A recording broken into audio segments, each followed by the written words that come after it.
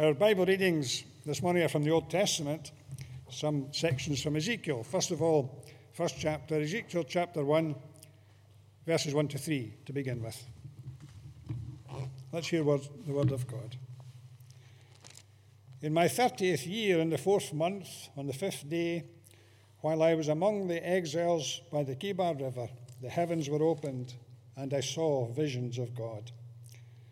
On the 5th of the month, it was the 5th year of the exile of King Jehoiakim, the word of the Lord came to Ezekiel the priest, the son of Buzi, by the Kebar River in the land of the Babylonians. There the hand of the Lord was on him. And then picking up verse 28, towards the end of the last verse of the first chapter of Ezekiel. Like the appearance of a rainbow in the clouds on a rainy day, so was the radiance around him. This was the appearance of the likeness of the glory of the Lord. When I saw it, I fell face down, and I heard the voice of one speaking. He said to me, continuing in chapter 2, he said to me, Son of man, stand up on your feet, and I will speak to you. As he spoke, the Spirit came into me and raised me to my feet, and I heard him speaking to me. He said, Son of man, I am sending you to the Israelites, to a rebellious nation that has rebelled against me. They and their ancestors have been in revolt against me to this very day. The people to whom I am sending you are obstinate and stubborn. Say to them, this is what the sovereign Lord says, and whether they listen or fail to listen, for they are a rebellious people. They will know that a prophet has been among them. And you, son of man, do not be afraid of them or their words. Do not be afraid, though briars and thorns are all around you and you live among scorpions. Do not be afraid of what they say or be terrified by them, though they are a rebellious people. You must speak my words to them, whether they listen or fail to listen, for they are rebellious. But you, son of man, listen to what I say to you. Do not rebel like that rebellious people. Open your mouth and eat what I give you. Then I looked, and I saw a hand stretched out to me. In it was a scroll, which he unrolled before me. On both sides of it were written words of lament and mourning and woe. And he said to me, Son of man, eat what is before you. Eat this scroll. Then go and speak to the people of Israel. So I opened my mouth, and he gave me the scroll to eat. Then he said to me, Son of man, eat this scroll I'm giving you, and fill your stomach with it. So I ate it, and it tasted as sweet as honey in my mouth. Then he said to me, Son of man, go now to the people of Israel and speak my words to them. You are not being sent to a people of obscure speech and strange language, but to the people of Israel. Not to many peoples of obscure speech and strange language, whose words you cannot understand. Surely, if I had sent you to them, they would have listened to you. But the people of Israel are not willing to listen to you, because they are not willing to listen to me. For all the Israelites are hardened and obstinate. But I will make you as unyielding and hardened as they are. I will make your forehead like the hardest stone, harder than flint. Do not be afraid of them or terrified by them, though they are a rebellious people. And he said to me, Son of man, listen carefully and take to heart all the words I speak to you. Go now to your people in exile and speak to them. Say to them, this is what the sovereign Lord says, whether they listen or fail to listen. Then the Spirit lifted me up, and I heard behind me a loud rumbling sound as the glory of the Lord rose from the place where it was standing. It was the sound of the wings of the living creatures brushing against each other, and the sound of the wheels beside them, a loud rumbling sound. The Spirit then lifted me up and took me away, and I went into bitterness and in the anger of my spirit, with the strong hand of the Lord on me. I came to the exiles who lived at Tel Aviv near the Kebar River, and there, where they were living, I sat among them for 7 days, deeply distressed. Amen. May God bless to us this reading from his word. Thanks, Alec, for that reading from Ezekiel. I warn you now, not only this week, but next week as well, I'm back. And in case you want to decide suddenly you've got to wash your hair next Sunday morning. And I'll want to do 2 Sundays in Ezekiel, and next week go to, I think, probably what is the most famous chapter in the book. Yeah, I'll leave that just hanging there. But for now, I wanted to look at the call of Ezekiel, which we really have in these first 3 chapters of the book. Okay. Now, standing where I'm standing and looking around, it seems to me that a good number of you have already had a good number of birthdays. Just saying. I don't know if you remember any birthdays as particularly special, maybe because something happened, you were greeted, surprised by someone or something. Maybe one of the birthdays you remember is because something happened in the world that day.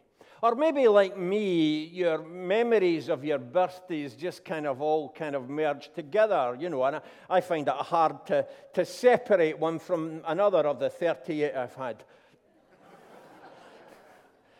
Sorry, I thought I might have got away with that. Obviously not. Now, I have no idea how old Ezekiel was when he died. But I'm pretty sure that for the rest of his life, Ezekiel remembered his 30th birthday. Ezekiel was born into the family who were to be priests. And his 30th birthday was then always earmarked to be special, for it was when you became 30 that you were really fully able to become a priest. The probation time was over, and you've been brought up in the ways of the temple and everything else. And when you turned 30, that was the big day of becoming a real priest. But 5 years earlier, Ezekiel and many others in Jerusalem were taken into exile. So there was no temple around. He was not in Jerusalem. There was no role for a priest. And he and his fellow exiles were suffering. They weren't just looking back to the time that they were in Jerusalem as some golden era, in the way that for example, an Aberdeen supporter like me looks back on the 1980s. Those were the days. He wasn't just doing that. It was much more. Because they were the people chosen and called by God, they believed. Promised the promised land. They were in the promised land. They'd settled in the promised land. King Solomon had built the temple. And there were all the promises there about how God was going to meet with his people at the temple and so on. And now that was all being called into question. They weren't there. What had happened? Had God, Ezekiel might have wondered, had God just got fed up with them, with all of their disobedience and their to and froing, and had God just turned his back on them after all these years? Or maybe, was this a worse thought? Maybe there was a better or a stronger God out there. Maybe they were in exile because the Babylonians had a better God who was looking after them. You see, that their whole identity as the people of God, their whole identity as who they were and who they understood themselves to be was just called into question. The very foundations of their understanding had been ripped apart. Everything they believed and everything that they supposed they had understood was called into question. So, happy birthday, Ezekiel. No role in the temple. Nobody going to turn up and say, here's a card. No cake. No folk coming around to sing happy birthday to you, Ezekiel. In fact, if there was a song in the air, it was more likely to be in the words of Psalm 137, or like the words of Psalm 137. By the rivers of Babylon we sat and wept when we remembered Zion. Everything was wrong. And God burst in. Ezekiel was given an amazing vision, and the details of that are in verses 4 to 28. We didn't make Alec read all of that as well. And partly, I think, too much can be made of some of the details of the vision, and people kind of jump off all kinds of tangents. Basically, I think that the vision is to saying God was there. It was... If you read through these verses, you will find that the appearance or likeness or looked like is used quite a lot. Ezekiel is painting with broad strokes. And then he concludes verse 28 of chapter 1, this was the appearance of the likeness of the glory of God. He's not saying this is exactly it. This was the appearance of the likeness of the glory of God with him. He knows he's trying to describe the indescribable, explain that the inexplicable. And we can only read the description well aware of the limitations of the word, that the words cannot do justice to the experience itself. But the point is, God is here. The wheels, the wings are saying the Lord is not confined to being in Jerusalem. You're not out of reach of the love of God. It's not as if there's some kind of radio signal being sent out from Jerusalem and it's kind of fading as it goes further and further and further away. No, the Lord is with you here in Babylon, here in that place of desolation, here in that place where it seems nothing has gone right, here in that place where it seems you're only there because you've been defeated and God's let you down. Right there, God comes and God speaks. No border guards could keep him out. The heavens, verse 1, were opened, and the word of the Lord and the hand of the Lord, the Spirit of the Lord, came to Ezekiel. And it came to him in that place where he was. The details in verses 1 to 3 of the chapter are very specific, saying this is real, in real time, in the real world. And the word there in verse 3 is emphatic. The word of the Lord came to Ezekiel, the priest, the son of Buzi, by the river Kebab in the land of the Babylonians. There, the hand of the Lord was on him. There, when things just seemed at their worst.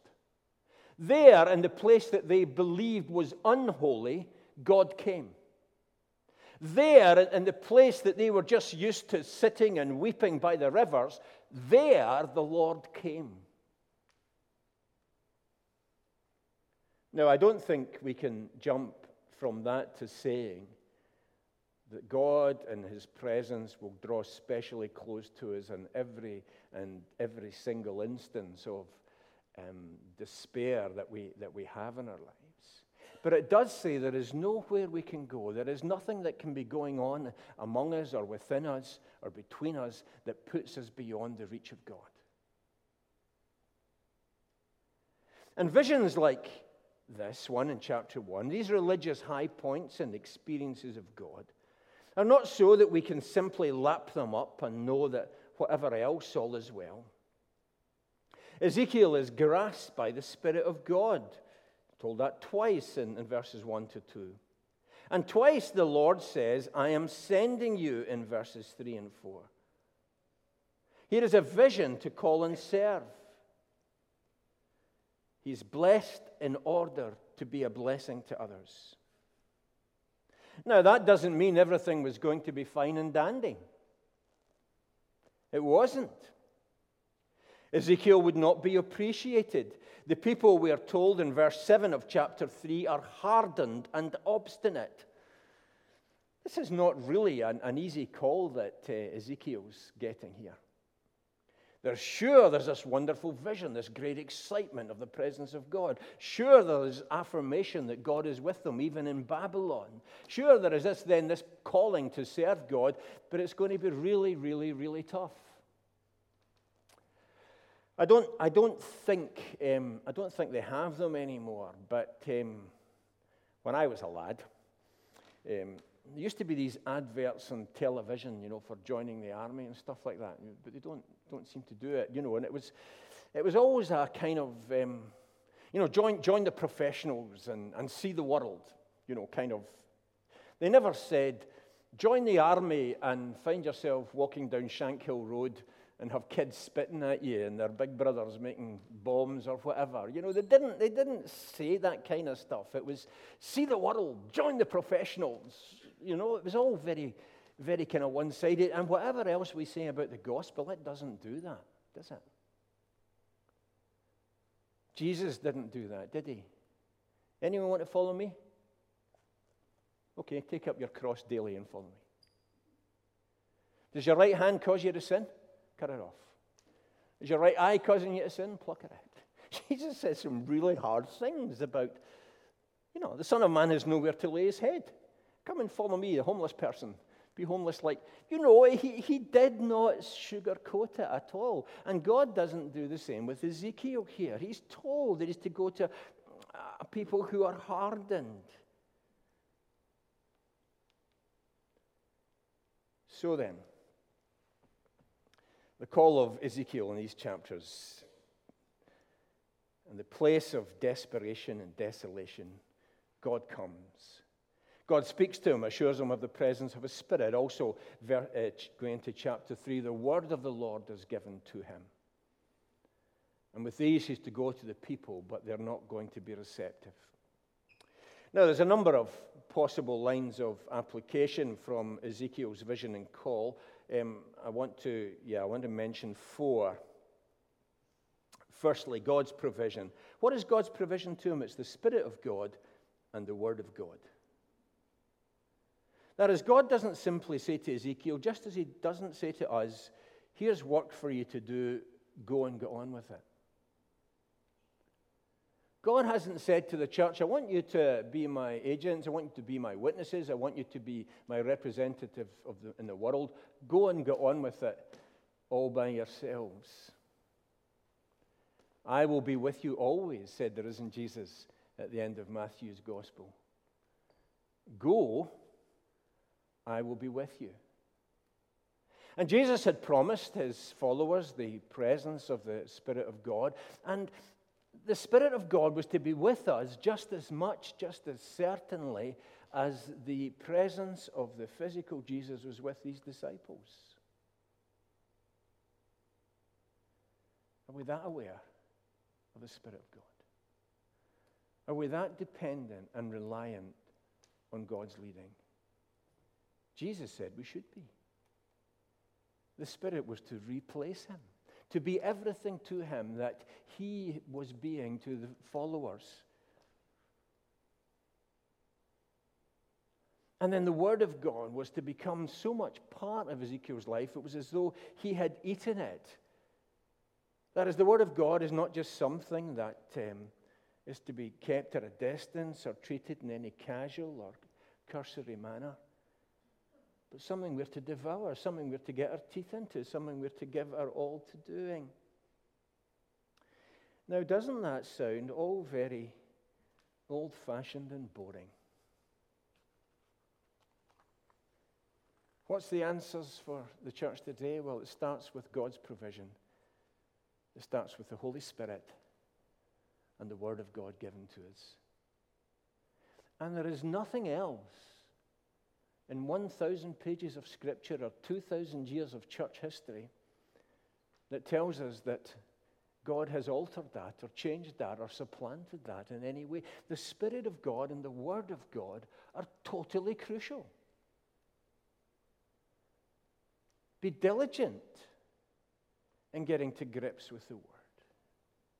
Be open to the leading and the guiding of the Holy Spirit.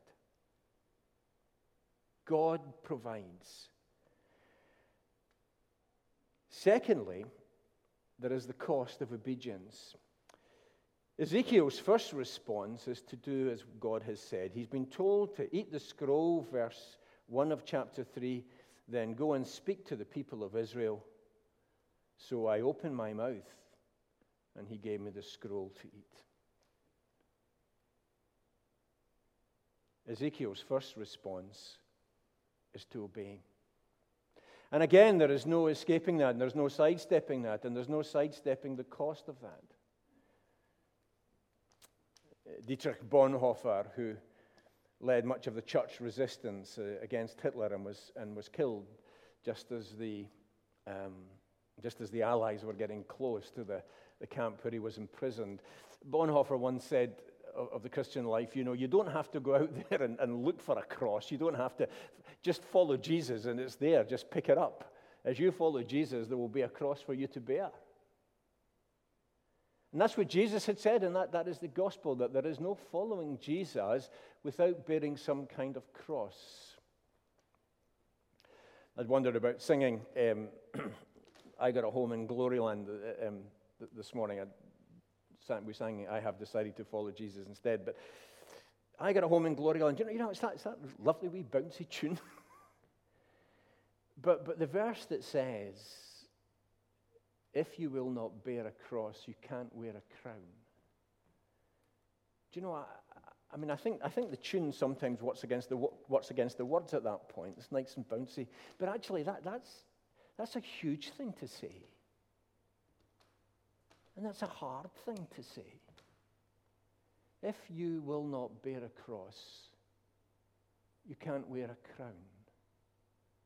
Just a simple wee spiritual hymn with a profound gospel point. And sometimes we talk about the faith in terms of just the blessings that we want, the assurance that we want, everything's going to be all right ultimately. Well, you can't have that. You can't have the crown if you will not bear a cross. And so while the provision of God is huge, the Spirit of God and the Word of God in our lives, well, that's a wonderful thing. There's a challenge and a cost. The third thing I want to say from this is that the church today, it seems to me, is in something of a similar position to Ezekiel was all these years ago. Okay, we are not in a foreign land. Not sure that we can yet say that the church in this country is being persecuted. But we are in a place where we have gone from being at the center, being regarded as important, to now being marginalized and on the fringes. So just this week, there's an atheist MP saying, let's get rid of the bishops in the House of Lords because, this is no longer a believer's country. We're marginalized.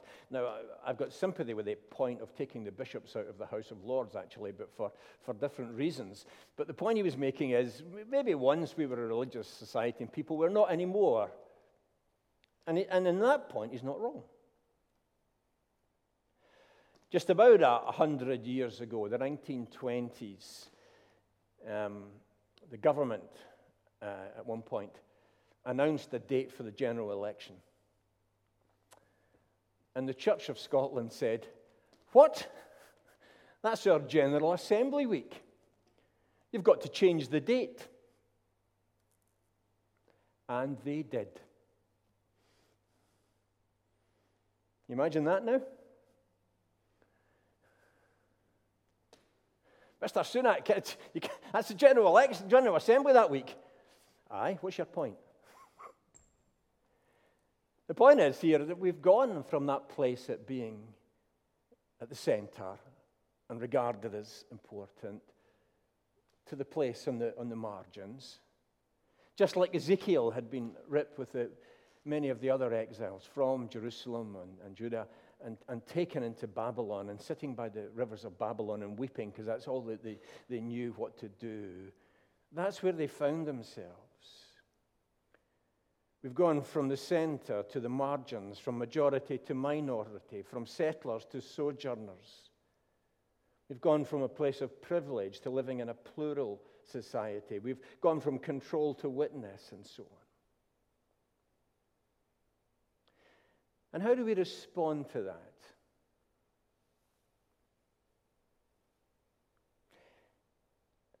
There are three bad responses, or at least three bad responses I can think of.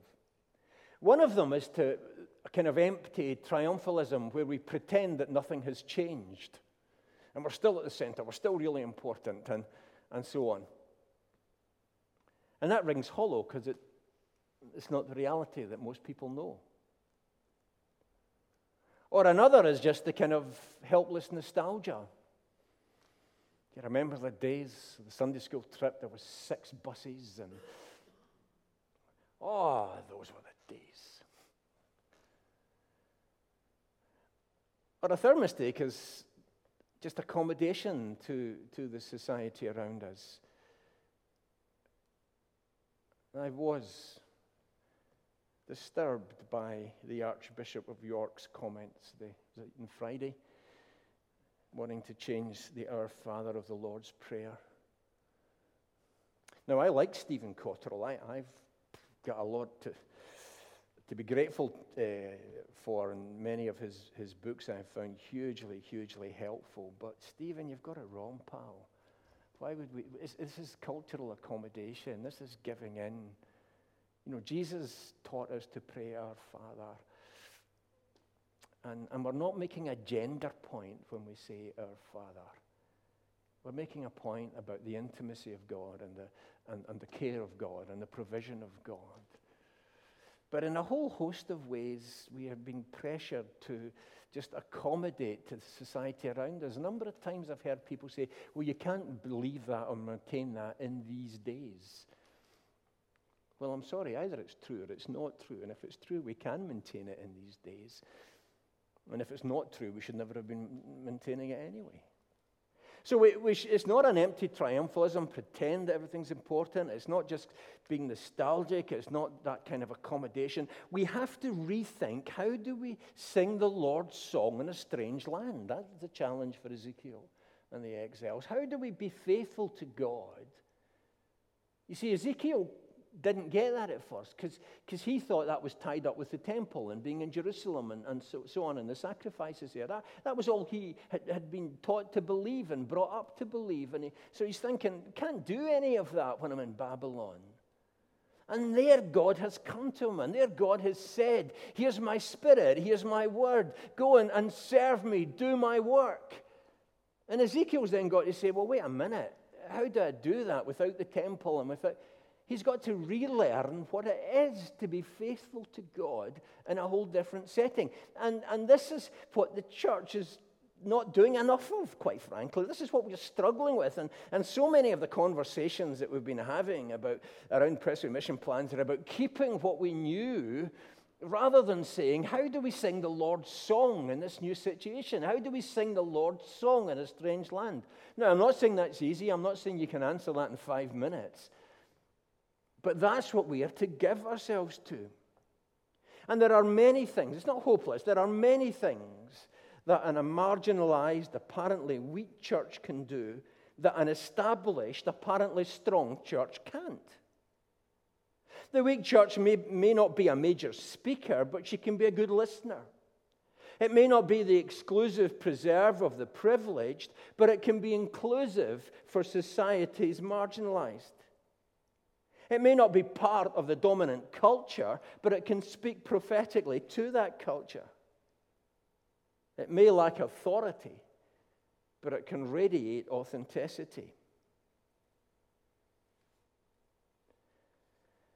The provision of God, the cost of serving, the task, learning to sing the Lord's song in a strange land, and then fourthly and lastly, just to emphasize what this passage says to us about the presence of God. The vision in chapter 1 should not have us asking what all the little details mean, but should have us asking whether our God is too small. Is our experience of the Lord too faint and too weak? It's about our expectation of God being with us and what that can do. And the key issue in our lives and witness as Christians is a genuine living experience of God. We are to be servants of God, not just in telling others what Jesus wants us to do, but in actually serving, dishing Jesus up. Living Christ in such a way that others get Jesus on their plate and can have some Jesus too. That's the calling of the church. To bring the very life and the presence and the experience of God into all of reality. Is that our expectation? Should be. I sometimes wonder if some old stories told about previous preachers and so on are genuine or not, but might be apocryphal, I know not, but it makes the point well. Apparently, a young minister once went to the famous Victorian Baptist preacher Charles Spurgeon, and he was concerned, this young preacher, that not many folk were becoming Christians under his ministry. And he went to Spurgeon and spoke to Spurgeon about it and saying how disappointed he was and so on. There's not enough folks becoming Christians. And Spurgeon said to him, "Well, you don't expect that every week, do you?" And the minister said, "Well, no." And Spurgeon said, "That's the problem." That's the problem right there. Not expecting it. Because the promises of the gospel and the provision of the Spirit and the Word, when we put them into practice, how costly though it is, when we're seeking to sing the Lord's song, God is with us, and there should be an expectation that our God is here. Our God is with us and among us. And he needs more Ezekiel types to work with and to work through. A people who know their God, who are led by the Spirit of God, devoted to the Word, obeying sacrificially, faithful in exile. That could be you and that could be me. For there is a great God, a great purpose, a great cause, and a way to enjoy an eternity of happy birthdays. Let's pray.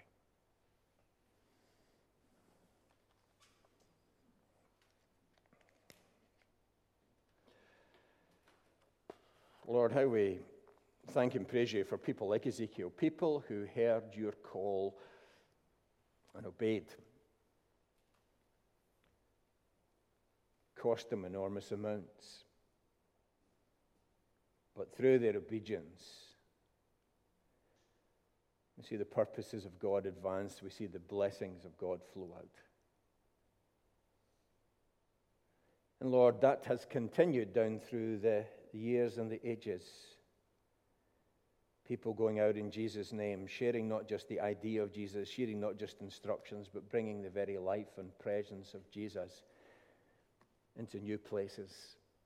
That's how the gospel reached here, and it's how we in time and turn came to hear about you and came to know you.